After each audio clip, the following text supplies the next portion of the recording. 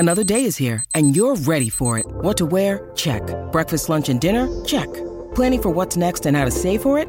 That's where Bank of America can help. For your financial to-dos, Bank of America has experts ready to help get you closer to your goals. Get started at one of our local financial centers or 24/7 in our mobile banking app. Find a location near you at bankofamerica.com/talktous. What would you like the power to do? Mobile banking requires downloading the app and is only available for select devices. Message and data rates may apply. Bank of America N.A., member FDIC.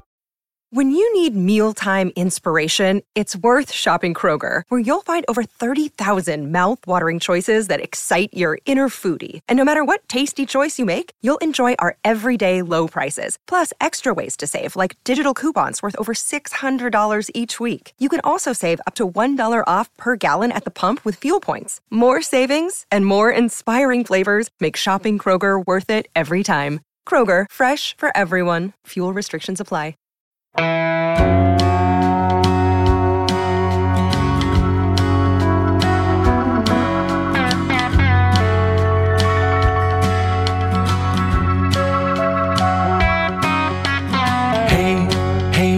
where you been? Buckeye Talk is about to begin. Hey, come on in.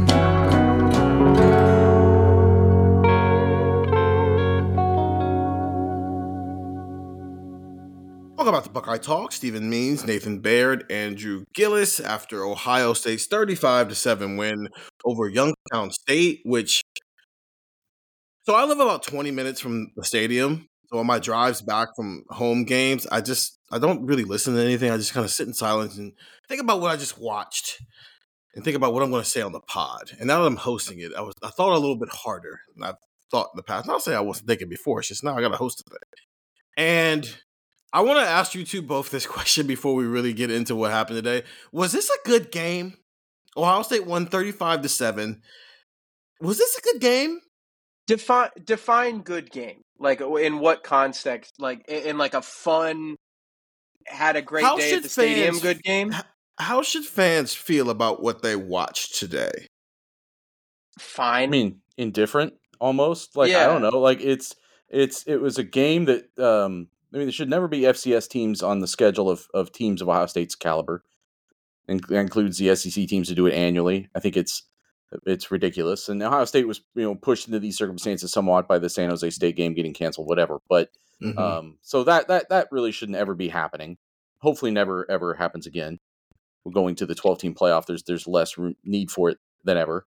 That alone was not going to tell us much about maybe some important questions we have. So it was I thought it was sort of a glorified scrimmage. I think you probably saw a little bit of there were some things about this game were lackluster. I wonder if the level of opponent spoke to that. Talking to after the game, Devin Brown said, we scored on 6 of 9 possessions today, and against Youngstown State, it should be 9 of 9. And that's not arrogance on his part. That's just the truth. Like you're talking about two entirely separate levels of football and a team that's supposed to be at the very top of one of those levels. And I think that I imagine it's somewhat difficult to get up for those games when a true team like Notre Dame is waiting in 2 weeks. So I don't know. I think that we should discuss some individual positions, but as far as whether it was a good game, I don't know that there was any chance of it being a good game.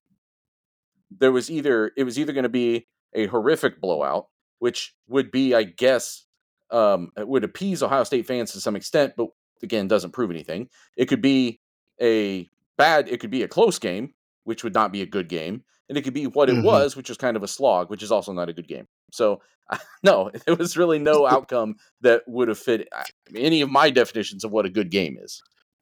Same. It was boring though.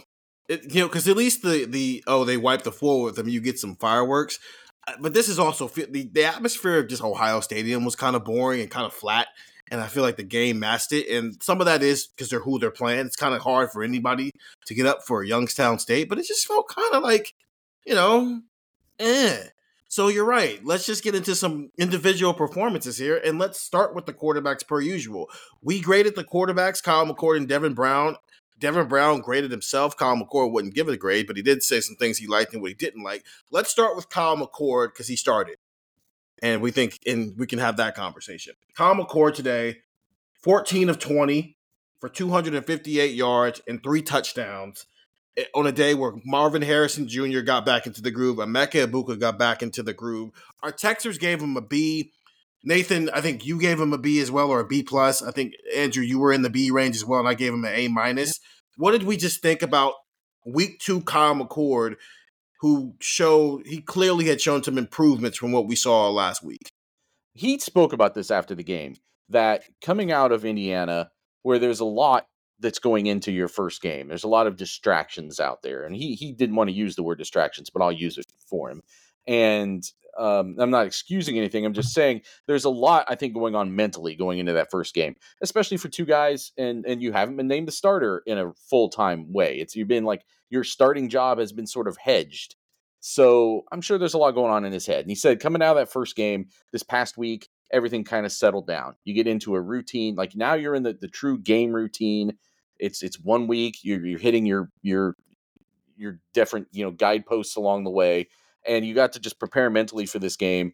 And that it just felt a little bit more settled for him this week. And I thought you saw that in the performance. I mean, it wasn't a perfect performance again yet. I think he's going to probably see some throws that he wants back. And so be it at this stage. But I thought you just saw someone who looked a little bit more comfortable, and especially as you start to compare to the reps that Devin Brown gets, you see a separation there. We can discuss whether or not that should be encouraging to Ohio State fans or not. Andrew, Devin Brown, 7 of 13, 101 yards, no touchdown, another 9 yards on 6 carries on the ground. We all gave him a C, which he also did. He gave them a C as well. Go watch those videos if you want to see our explanations for why we gave these grades to these two quarterbacks. What did you think of Devin Brown's day? Like, did you see anything that made you think this competition needs to continue another week? I'll put it like this. If Devin Brown, if what he had done today, like if what he did, if the way that he played was the way that Kyle McCord played, I would have not given that a C. I would have given Kyle McCord like a C minus. I would have been like, this is not the progression that you need from week 1 to week 2. You need to be getting better.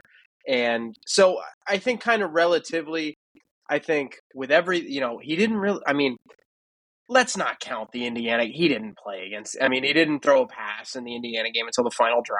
Like, he didn't do much of anything. So for all intents and purposes, this was the first time that he's kind of taken the field and done, ran the offense like as it was kind of designed, and with some semi-important stakes like on the line. Like that's fine. It was fine.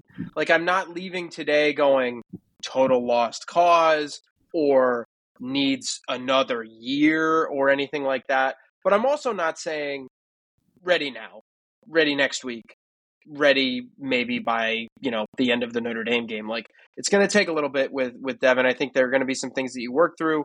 So, some good, some bad. I think the number one thing, I mentioned this in one of the videos that we did. There was just a moment where, he drops back to pass and he got out of the pocket way too quick. The pocket was fine, and he just got happy feet and got out of there. Like, that happens to a quarterback that's a little bit younger, to a quarterback that isn't as experienced. Doesn't happen to a quarterback that has some game experience. So I don't think that would have happened to Kyle McCord. I just think that for everything that you could take into consideration, which I did last week for Kyle McCord when I gave him a B minus, I think a C is about right. Fine, average. I think those are the words that kind of come to mind with Devin Brown's today. I think for me, like the deciding factors for Brown might have happened actually later in the game. Like there was the fourth down play where he rolled out and then ended up just taking, I don't know if they called it a sack or if it was not a loss. I can't remember, but like it was a fourth down play in the red zone and it just, nothing happened. Like, and now a week earlier, that's where Kyle McCord threw an interception, was trying to make something happen on fourth down. But that's what you're supposed to kind of do on fourth down, especially at that level of the field. Like the game's not in the balance, obviously, but that's where you're supposed to try to make a play. And he just didn't. He didn't try to make a play. He just kind of took he gave it up there at the end. And I thought that was probably not a sign that I actually take McCord's actions in throwing the interception as being more of what you want from your quarterback in that situation than what happened with Brown there. And then there was a play late where he was running down the sideline and ended up like fumbling the ball, and it bounced right back to him. But like that was indicative of some of the things we had seen in preseason camp, the flashes, the glimpses we got where he was just a little bit looser with it and was maybe a little bit more prone. And you know, there's obviously quarterbacks in football history who have been a little, you know, the gunslingers out there. I have, you know, Chicago Bears fans still to this day nightmares about what Brett Favre used to do to them. And Brett Favre would throw a ton of interceptions, but it came along with a bunch of touchdowns and Super Bowls and MVPs. Like, so all I'm saying, I'm not trying to say that Devin Brown has to be Brett Favre. What I am saying is, if you're going to be that loose with it, you got to have the top end results along with it. And he's not there yet. I think it's on the horizon for him, maybe. I think he shows flashes of what he could be someday. But as we have speculated all along, both based on the way Ryan Day talks and what we've seen with our own eyes, I think this game, and I know it's not an equal performance, but I also think the reason it's not an equal performance is because of what happened from January to the start of August or into the end of August, I guess I should say, that has further convinced Ryan Day which of these two guys has the higher floor. I don't think you can be this loose with it with this level of offense, and especially when Ryan Day is complaining this much about the lack of plays. And he's not the only coach in the country doing it. A lot of offensive-minded coaches. I mean, Chip Kelly went on a whole. I don't want to get into a deep conversation with that, but I do want to take from that the one thing Ryan Day said, and it's like the amount of people that don't get touches because you're missing plays and stuff. I think when you lower the level of the number of plays for a play caller like Ryan Day, who likes to get into a groove out there, every play has to be maximized that much more. So you don't have time for a guy who can't see. You gotta see it. It's that, but then also when Ryan Day was running down the quarterbacks and how quickly it took them to get to a place where they were seeing the field at the level you have to be able to see it to run this offense. He said Dwayne Haskins got it right away. But that's his game. Justin Fields, it took him to the Michigan State game, which was halfway through the season at that point, for him to finally get it. But he had the athleticism, freak of nature athleticism, that allowed him to get away with it the first couple of weeks until he caught up. CJ Stroud saw it. That's his special trait, that he saw it. He saw the field and his ball placement. Those are what made him special. Kyle McCord saw it better in week 2 than he saw it against Indiana. And now maybe if Devin Brown gets as many snaps against Western Kentucky as he got today against Youngstown State, maybe he sees it better. But also what we saw today seems to be everything that they've seen in practice is that he hasn't seen it as well sometimes. He does get happy feet sometimes. Sometimes he does leave the pocket quicker than he needs to. He's not as poised in there and doesn't as consistently move the ball down the field. It is a little bit more of a roller coaster, while Kyle McCord is a lot more consistent with it. And maybe that's 3 years into the program, or maybe that's just his skill set where he didn't really see it well the first time. He went and looked at the film, and now he saw it better, and you could tell by some of the decision-making that he had out there in this game. That's what allowed some of that, plus Youngstown State being Youngstown State. But he didn't hesitate when Marvin was deep and he was open. He even had one throw where I thought like it was a little, but he was taking a chance. And it's Julian Fleming's going up the middle, and it's too high safety. So, of course, that's where you're looking if you're taking for a deep shot, is up the middle. And he throws it. Julian Fleming's just not open. But Kyle McCord wasn't attempting throws like that a week before. But he was just seeing it and taking it this week, which let me know I saw some improvement from him. While with Devin Brown, I saw some things, but I didn't see anything that made me feel like he's ready to take this job right now. I looked at him and thought he might be a year away from being ready to be a full-time starting quarterback here. I think one of the things that you raised that I'm glad you said that, because I kind of thought about that after the game. So Ohio State ran 60 plays today. Mm-hmm. They had 9 possessions, and Ryan Day talked about this a lot. And this is, I think, this is a really, really good point by you.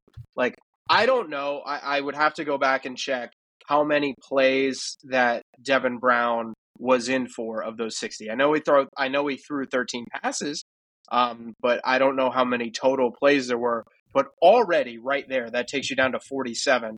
So you're kind of limiting yourself, I think, the more that you do this. Like you're taking the number.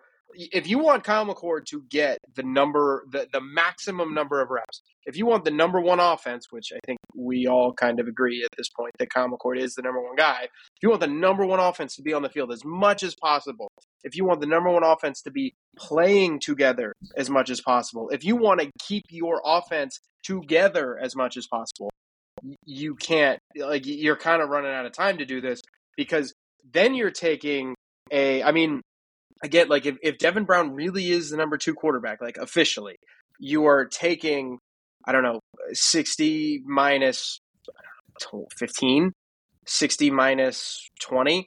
Like that's too many plays to be taking away. Maybe you can do that when you're grabbing 15 possessions a game. You are no longer doing that because the game is a little bit different, and the teams that you have played in back-to-back weeks, the Western Kentucky game might be a little bit different. The Notre Dame game is going to be very similar to one of these two games. But Notre Dame is going to try to run the ball on you, and they are going to try to run this thing down and beat you up physically. That is what happens here. So, yeah, I think that, you could maybe get away with it.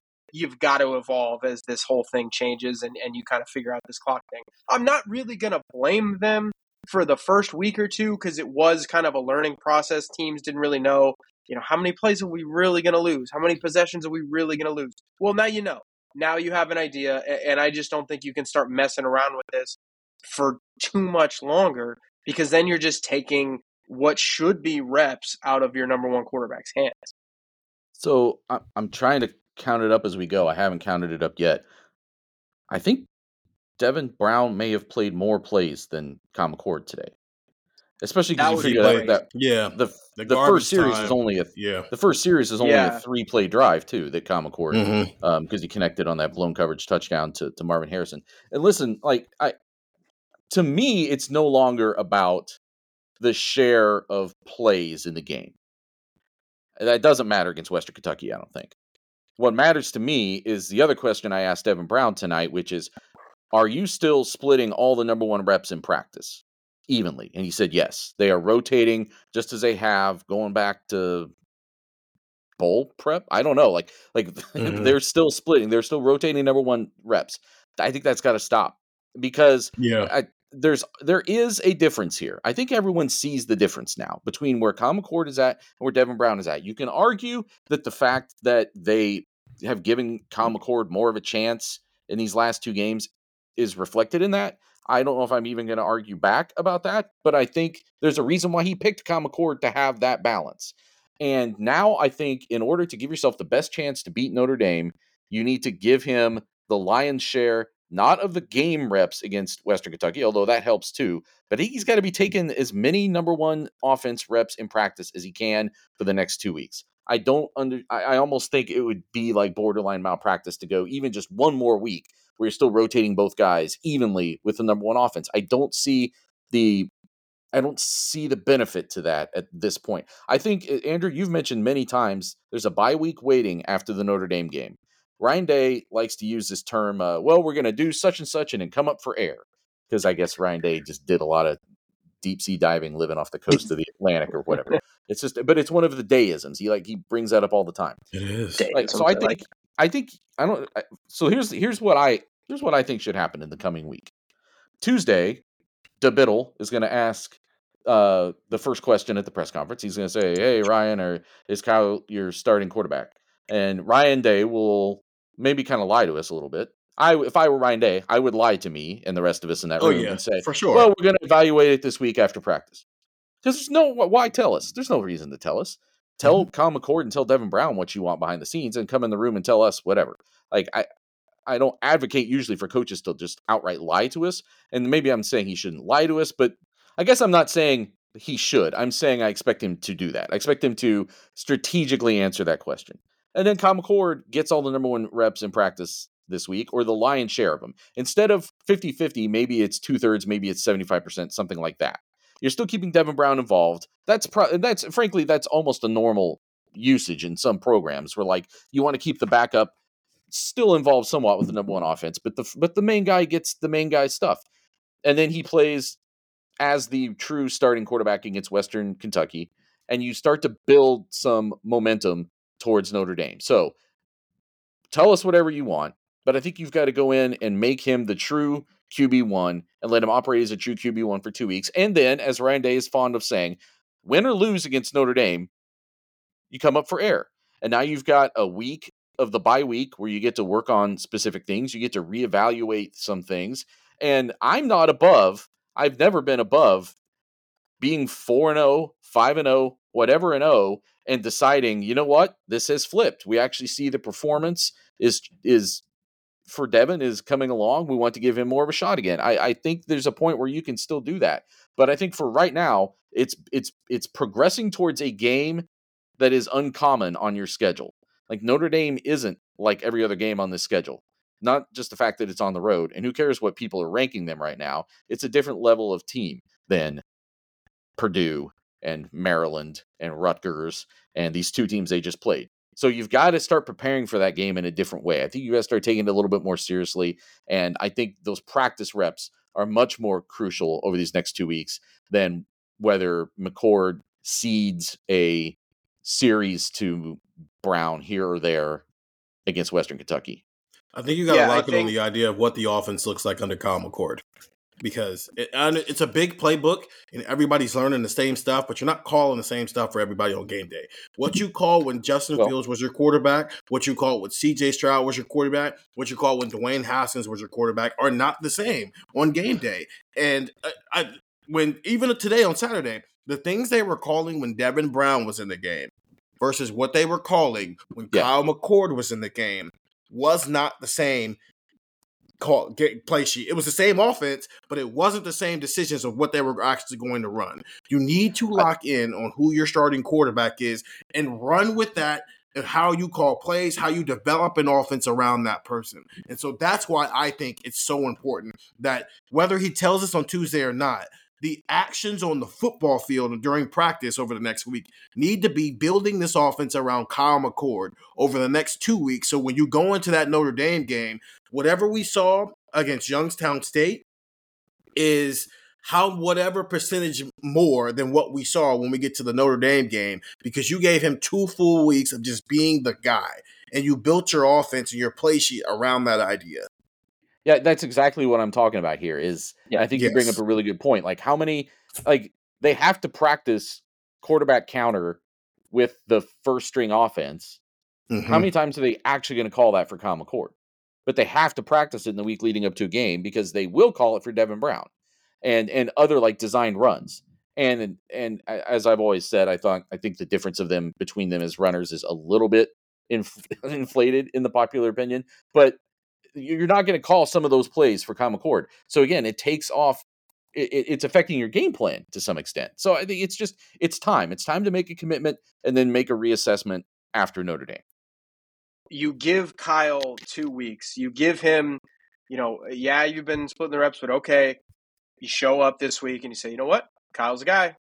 He's number one. We're going to roll with him.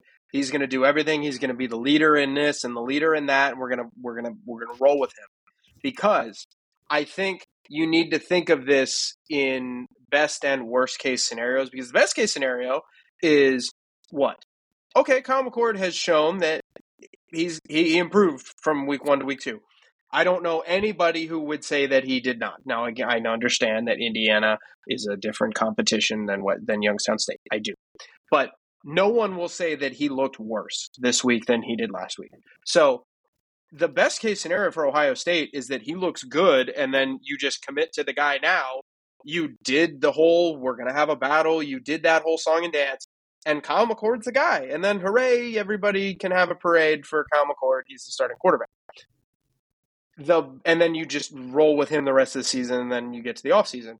The worst case scenario, I've said this for weeks. I don't know that you're going to see a ton that's going to make you really, really, really question your quarterback play going into the Notre Dame game. So I think the worst case scenario here is Kyle's the number one guy this week. He's the number one guy next week. And then against Notre Dame, he poops his pants. And it just becomes a disaster. And they lose, and Kyle McCord either doesn't look good or has a bunch of turnovers or missing easy reads or however you find disaster, however you want to define disaster, it happens in South Bend. Okay, well, then you're coming out of you have the bye week, and then does Purdue, you have a road Big Ten game, and then I know Maryland's at home. Maryland's a little bit different than Youngstown State, but you have a road Big Ten game. Purdue and Indiana, I mean, Purdue's better, but they're not exactly like playing Penn State, and it's not exactly like playing Penn State and Minnesota. I'll say that. So you get a similar kind of test with Devin Brown. If you come out of the bye week and say, okay, well, maybe we need to go back to this whole, what are we going to do? So there's options here that can be a buildup, because then you have 2 games after the bye week that lead into Penn State. You had 2 games after the Indiana game that lead into Notre Dame. This should be, I mean, Kyle McCord had a really good day today, I think.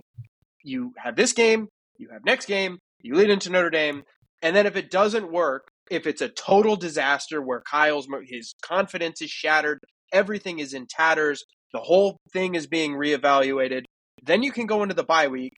Maybe you lean a little bit more on Devin, and then you still kind of have that 2-week stress test to go into Penn State. And then worst comes to worst, you have to yo-yo this the whole season. I don't think they're going to have to, but you're going to have some lead up and some dry runs here before you get to Notre Dame, before you get to Penn State. Did Kyle McCord show anything the first 2 weeks that let either of you think that there's even a chance that Notre Dame is a disaster? I would be surprised. I just wanted to throw that out there as a hypothetical. I know. I mean, I think we're past that. I don't know. Yeah. I think the worst possibility for Kyle McCord against Notre Dame is C.J. Stroud against Oregon. The worst quarterback game I think I've seen since 2019, since I started this, was actually Stroud against Tulsa in 2021. But that was an injured Stroud, and they also got to really rely on the running game. So I think that's maybe what's lingering for me as a concern. If you're an Ohio State fan, is right now the line's protecting for the pass pretty well. I think it's really good, actually, which is surprising. Yeah, and it's not really getting the job done run blocking, or it's encountering some real problems. I mean, you had the holding penalties on the early in the game, and Josh Simmons is still struggling with some things, and that's so if he does encounter any issues, or if he's just fine, but not that next level, then can you rely on your running game to bail you out against a better team than Youngstown State is? Because they could that night against Tulsa. They just turned things over to Trevion Henderson. And the reason I want to make sure this is clear, I'm not saying that Kyle McCord needs to be awarded the next 2 weeks as the number one because he's just been so glorious. What I'm saying is he clearly does need to get better at some things. I think he would be the first person to say that. Seems like a somewhat humble guy in terms of like assessing his performance. Confident, but realistic and wanting to get better. And that's what has to happen these next 2 weeks. And I think it happens. He has to get better than what he's been these 2 weeks to beat Notre Dame. He is ahead of Devin Brown. So give him 2 weeks of practice to go do that, to go be the best possible Kyle McCord he can be. And then the offensive cohesion be the best it can be for that game in 2 weeks. I think if you don't do that, then I don't know what's the bang that you're getting for that buck. You know what I'm saying? Like, what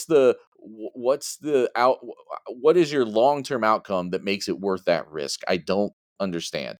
So that's what I'm ultimately saying is there's still development that has to happen. There's still improvement that has to happen. And I don't think he can get all the improvement he wants and needs, and that Ohio State wants and needs for him, by splitting half the reps in practice the next 2 weeks. No, I think I'm with you. I don't think he's earned it because he looks like a Heisman Trophy candidate.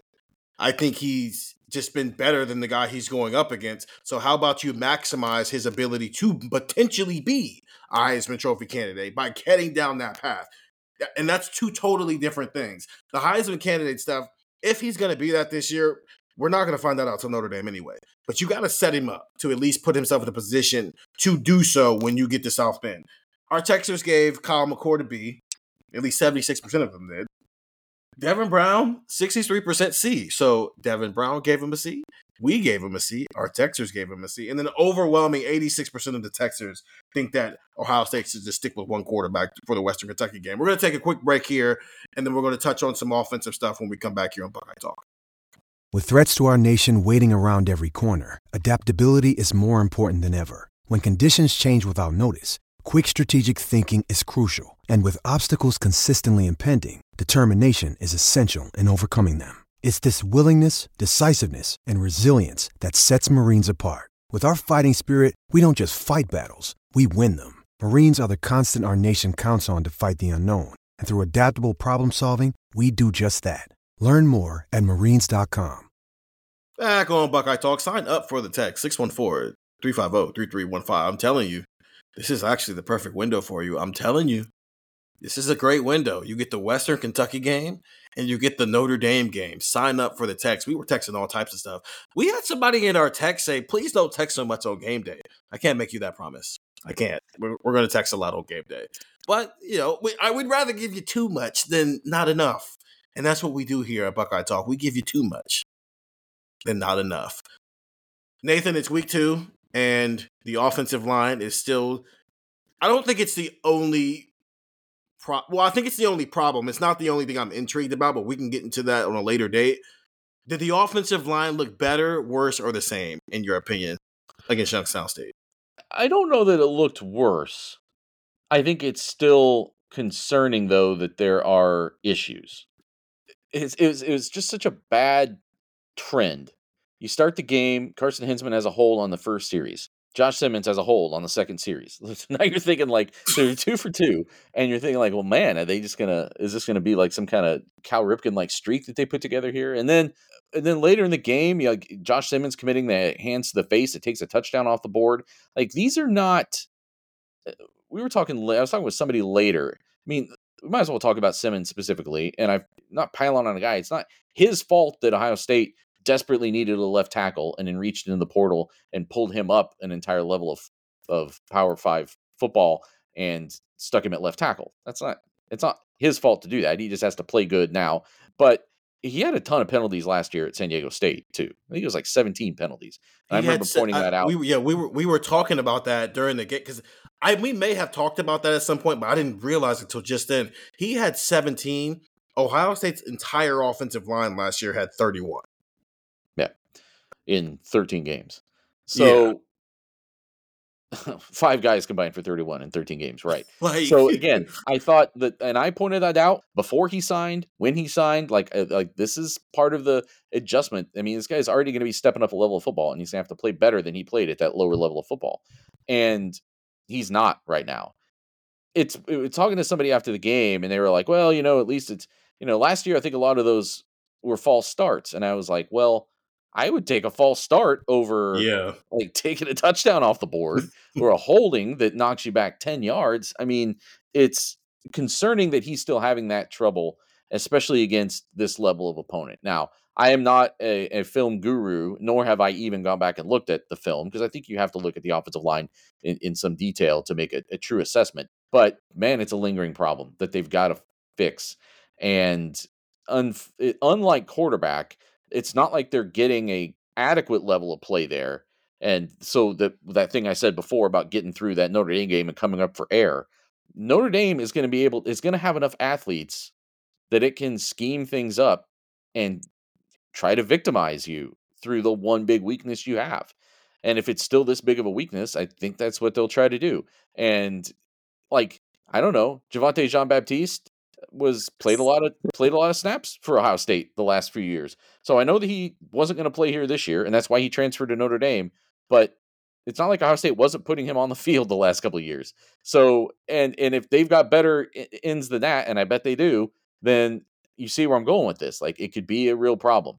So they've got to coach him up these next 2 weeks, or they got to figure something else out. I think during pregame, I think, Andrew, I know you were watching, and Zen Mahalski was playing left tackle with the twos. They had him at left tackle on the second team, yeah. Yeah, so now there's a lot of options there. Whether it's him, whether it's Tegra Shabola, whether it's Luke Montgomery, whether it's moving Josh Fryer back over there and going with a different right tackle, which actually I think is possibly what would happen because Josh Fryer's been maybe the most consistent guy they've had so far. But that's where, I mean, quarterback should be the biggest problem for this team right now. Any Ohio State team, like in a vacuum, a first-year starting quarterback should be your biggest issue as you look ahead to Notre Dame with everything else that they have on the field.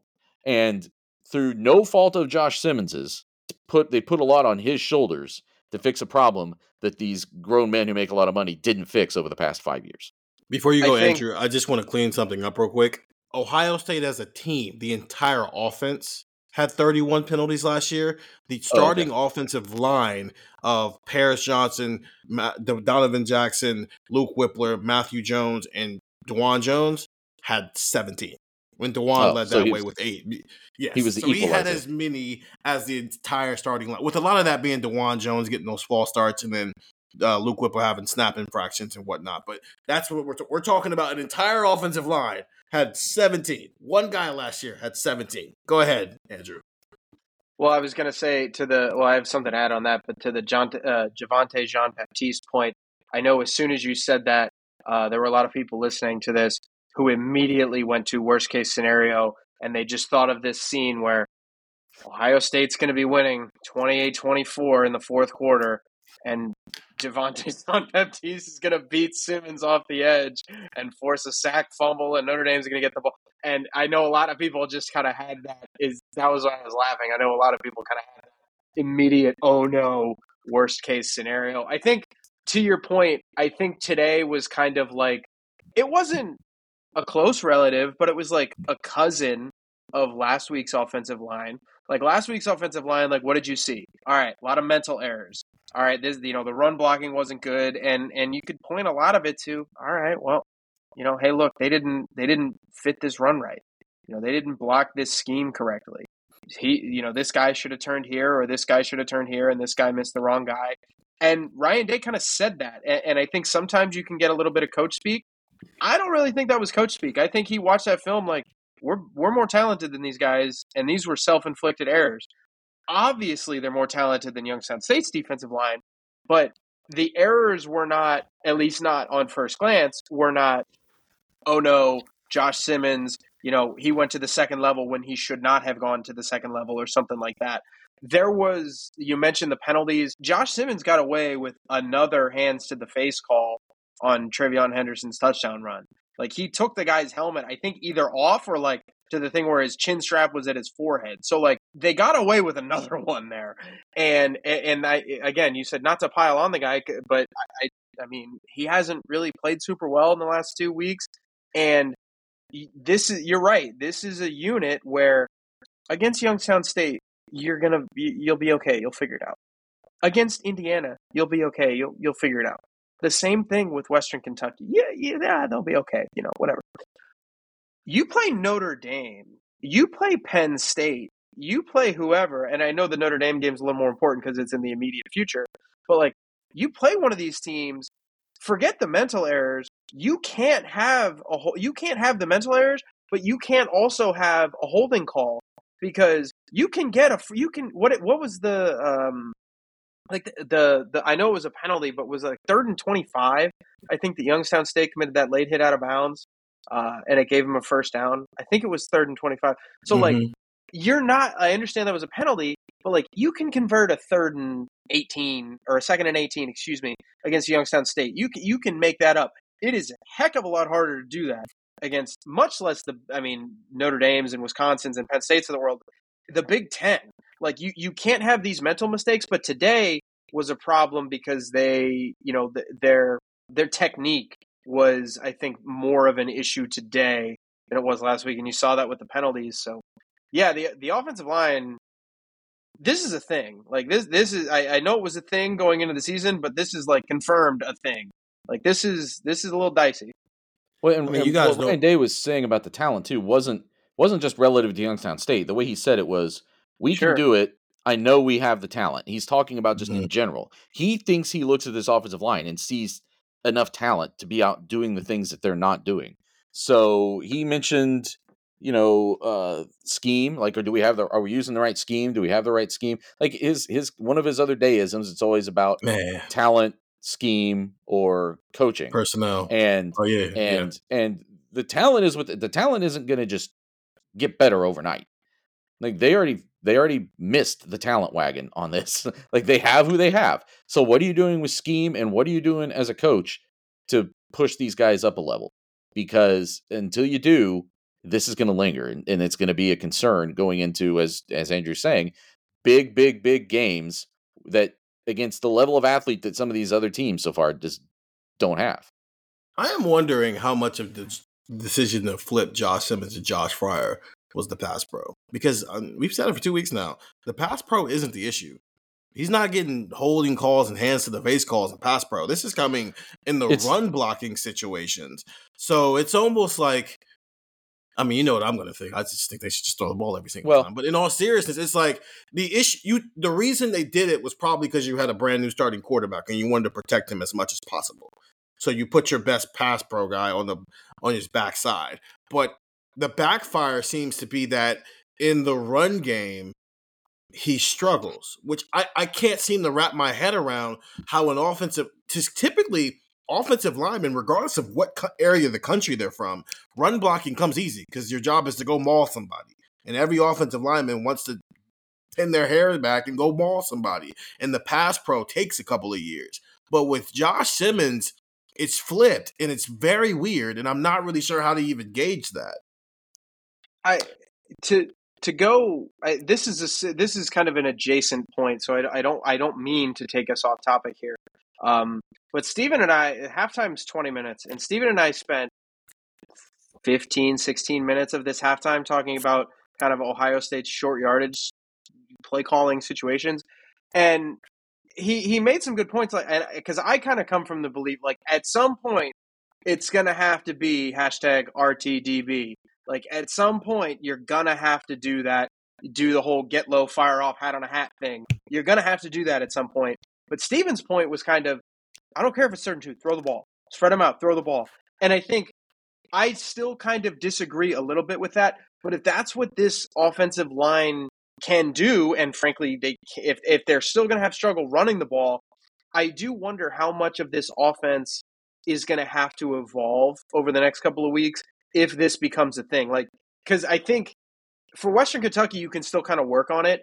If you get to the Notre Dame game and you're in the second quarter and you're just not getting any push, I think you have to hit the eject button on that real quick. Like, you can't mess around in games like that. You just kind of have to say, you know what, we can't run block, we're going to throw it. We have to throw it the whole game. And I wonder how much of this evolution is going to happen here over these next couple of weeks with the offensive line. I have two things to say about that. Number one, I immediately thought about the short yardage situations when Ryan Day was complaining about only having 60 plays.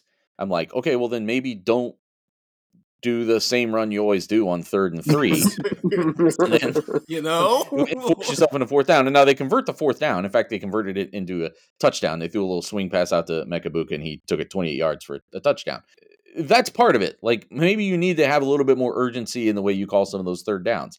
And they have to defend the 3rd downs better than they did today, too. But also, you know what else makes it easier to RTDB is when you're not so predictable about what you're going to do on 3rd down. Like, if you spread it out more and do. So this may all be, I think he is trying to prove a point on those runs in these games.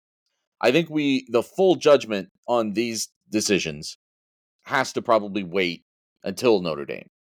It could be that the first 3rd and 2 against Notre Dame, they throw it. They spread it out and throw it. We'll see the first 3rd and 3. But I'm giving him some benefit of the doubt for that. But a year ago when we had these discussions, Stephen, I was the one of the 3 of us on the pod at the time who was like, no, you do have to actually have some run-pass balance. You do actually have to once in a while line up. The other team knows you're going to run it. You still win that battle. I was the one still advocating that. But I am much more in the camp now of, okay, you are beating your head against the wall a little bit. Like he even said in the press conference on Tuesday this week, like, we're not going to beat our head against the wall. In answer to your question, well, what do you call this? Like, if this is not beating your head against a wall, what is? Welcome. I want to welcome you to this side I'm not all the way. I'm not as far I onto your know, side yet. I'm just I know. You're in dipping a the. toe. Listen, you're like creeping over, You're and I'm like, come on over. you're He's out like, on look, like a. It's like we all have pet. Well, Andrew, you don't have a pet. Ethan, you have a I pet. do You not. know when you like have made something that smells good, and you can just see your pet just peep out, like, what you got over there? That's you right now. You're peeking around the door. Like, I see you over there. Well, I'll see you in a couple weeks, Nathan. Andrew, the example come that on over. Come on well, over. the example that I was going to use, and I hope I will make myself not seem as young as people think I am when I say this. It was Home Improvement was Wilson, right? He would look over the fence. That's the example that I was going to say Come on over. when you before you cut in with the Yeah, come on over. But last year I think we learned, Nathan, because Michigan game in those situations they threw it. Now they didn't execute it because he probably should have thrown the Marvin Harrison Jr. instead of Cade Stover in that situation. But that was more CJ just didn't put enough touch on that.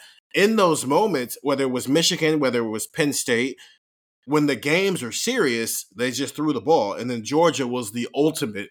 We're only going to throw the ball. I think they might have had an actual running back run the ball in that game maybe 8 times. Maybe. And one of them was in the goal line situation, depending on how you want to classify Xavier Johnson in a game like that, of course. I don't think they need to be the Georgia extreme every single game because every game doesn't call for that. But I do, as I even said on Tuesday, which I could have just asked today if I got called on, why not just make the 4th down play, the 3rd down play, because then you're maximizing the play, which gives you another play, so you're not complaining at the end of the game that you missed out on 15 plays. You know? To go to the point that you were saying, just for reference here, Ohio State ran the ball 32 times against Georgia. I pulled this up. Dallin Hayden 9 carries, C.J. Stroud 12, Xavier Johnson 6, Mayan Williams 3, Mecca Igbuka 2. So Mayan Williams had 3, Dallin Hayden had 9. Those were the only 2 running backs. So you had 12 running backs, right. or 12 carries for your running backs. Excuse me. But yeah, and none of those 12 Stroud carries that I can remember were designed runs. They were no, one was, but that run got called back for a penalty when they had like a QB power situation. Okay. But to your point, right. yes, all of his documented runs were scrambles, which in that game, I get that. You don't have to do that every week, but when you get on a playoff stage, yeah. And now that game is also a little bit of an outlier because they didn't have running backs. Like they were down to lower levels with their running backs, or what seemed like lower levels at the time. And Chip Trayanum not looking like such a lower level running back, maybe at the start of this year. And we'll see about Dallin Hayden.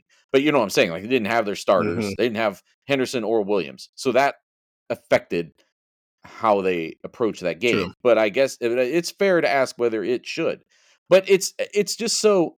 I wrote this at halftime, the halftime scribbles, and it's something I've said on the pod, but that fans are frustrated because it just seems so predictable and doesn't work. And Ryan Day is frustrated because Ohio State will sometimes run the ball great. Like they ran the ball really well. The Trevin Henderson had some really nice runs tonight, and then they get to these 3rd and short situations and they don't. And everybody's correct, I think. Yeah. Like everybody, it's one of those rare times where like, oh, well, everybody's right. But I think by doing more of that first thing, it'll make it easier for them to do the second thing. He said something weird today about the fact that there's less plays, so it makes him want to throw the ball more. Good, Brian Day. You come on over to this side, too. We're going to take one more break, and then we're going to touch on the defense, which they gave up a touchdown. But, I mean, I don't know. They gave up a touchdown because of a couple of situations happened. So we'll get into that when we come back here on Buckeye Talk. Youngstown State can say they put up more points on Ohio State than Indiana did. Andrew, I'll start with you. What did you think of the defense? You asked this question right off the hop. I forget the exact phrasing, but it was like, was it a fun game? It was fine. There was a whole lot of fine today. I understand there are a lot of people who were sitting there saying like, hey, look, Ohio State should beat Youngstown State like Steven predicted 63-7 or 70-0 or something like that. Like that, there are a lot of, and I understand that. And I think there is kind of this notion that, they probably should be able to do that. Here's the thing though. If you could, I've been thinking about this for hours and I'm still struggling to come up with the correct words because I don't think it was necessarily like great, but I also don't think that they necessarily could have done anything today besides, like, again, the ridiculous something where it's like, all right, Youngstown State has 25 total yards of offense. Like, nothing could have really impressed me. I don't know. It was a really hard game to judge from that perspective. You know, I know they did get after the quarterback. They got 2 sacks, but like after the game, Denzel Burke said it was a disappointing win. And he, we was talking about there's a lot of little things we got to clean up. There's a lot of things that we just, we as a defense addressed it. We know what we need to do better. And he said his exact quote was, "We were supposed to mug those boys, and we didn't." And we were supposed, like, that was kind of the thing. I think Devin Brown said something similar. As I think one of you guys brought that up. Like, the line closed at 45.5, and this was a 28-point win for Ohio State. Like, Ohio State kind of, I think they understand that they could have played better on both sides of the ball, but like the defense, it was just such a hard game to evaluate because are you going to be mad that they gave up 1 touchdown to Youngstown State? I guess you can. I guess you can say that shouldn't happen because of the talent disparity, but like that was all they gave up, right? Like that was it. Youngstown State really didn't do much of anything the rest of the game. They had 59 total plays. They had 234 yards, and a lot of those yards came, I think, like in the last drive or last 2 drives or something like that. So I think an incomplete is the best way to summarize up what I am saying, is just because I don't know how I'm supposed to look at this Ohio State defense unless, like, when I go back on the rewatch, maybe there's some glaring, hey, that, like on the deep throw that Youngstown State threw on the first drive, maybe there's some glaring, hey, the safety should have came over the top or something like that. Maybe there's something like that. But I just look at this as like, how do I judge what this means for Notre Dame, for Penn State, for Michigan? I don't know. So I think an incomplete is probably the way that I would have to grade it, just because Youngstown State they didn't really pose much of a challenge. Well, I think last year was supposed to be, it's the first year of Jim Knowles. You're supposed to be resetting the baseline a little bit. It was a step forward from 2021, but not enough of one.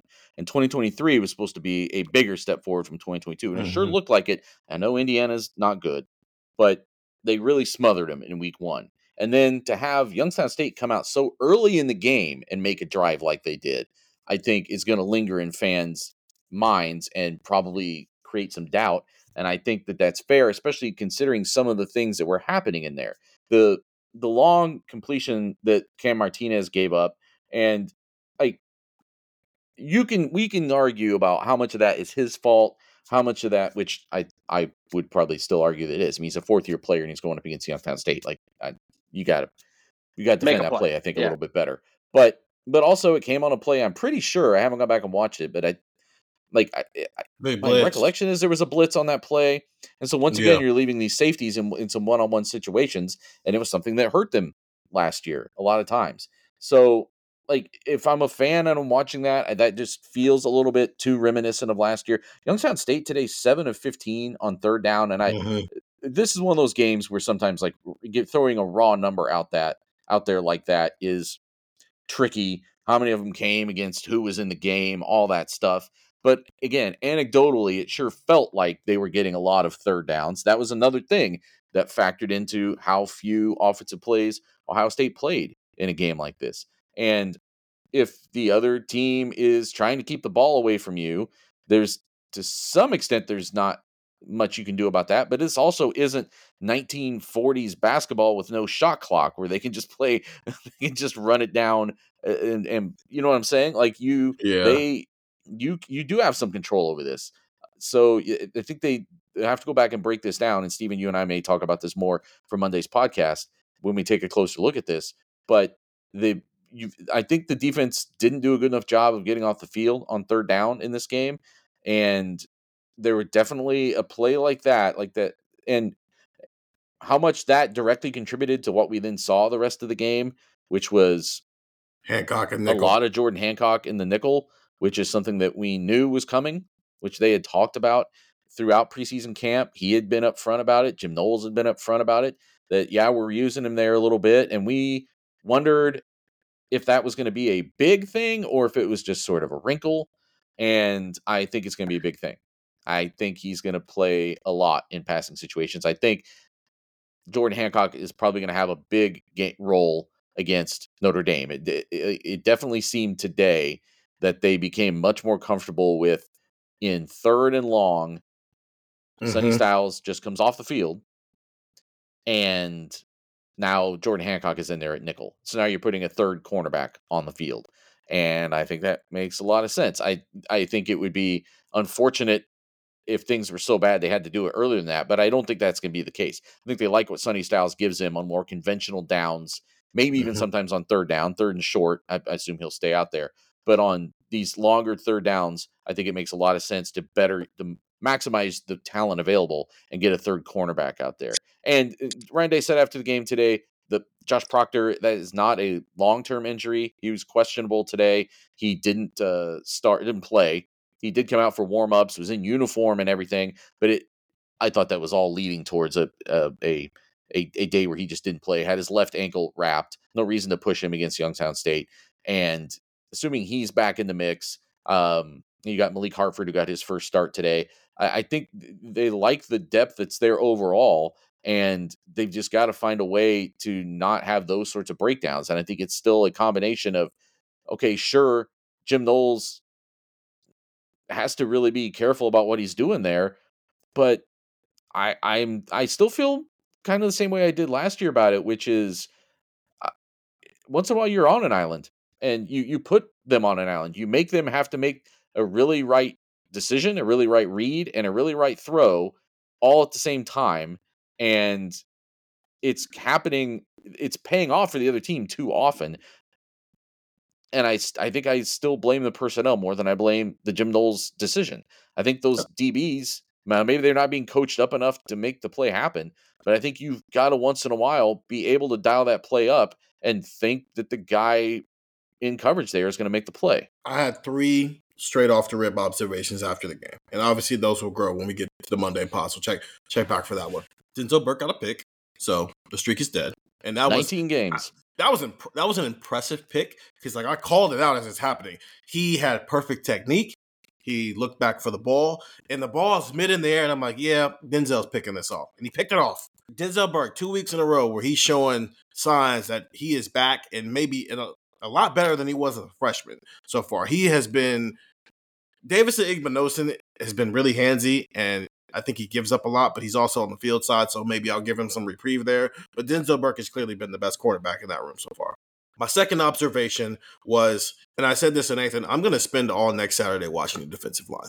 From the rotations to just how people are playing, because I would look every so often, and I'm not going to make too big a deal of the sacks because they haven't played teams who are going to drop back and just throw it yet. But in the run game, I didn't see edges being set the way they needed to be set at times. And a lot of times it was Jack Sawyer who was having that issue. The play is not there right now from the defensive line. And next week, Western Kentucky is going to air it out. So there's things I want to see next week. So I'm going to spend that entire week next Saturday watching that. But I'm not impressed with the defensive line through 2 weeks so far.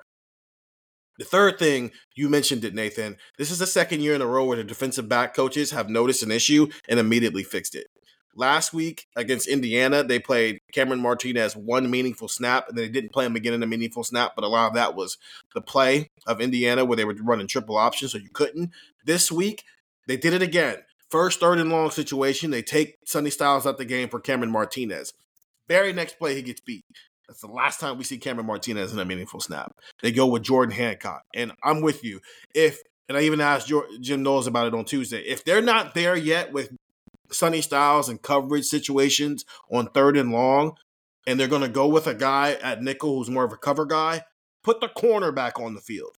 And stop putting the safety out there to when now you want to blitz and you're putting the safety one-on-one and it's not going to work. They had it with Cameron Martinez on the deep 36-yard pass.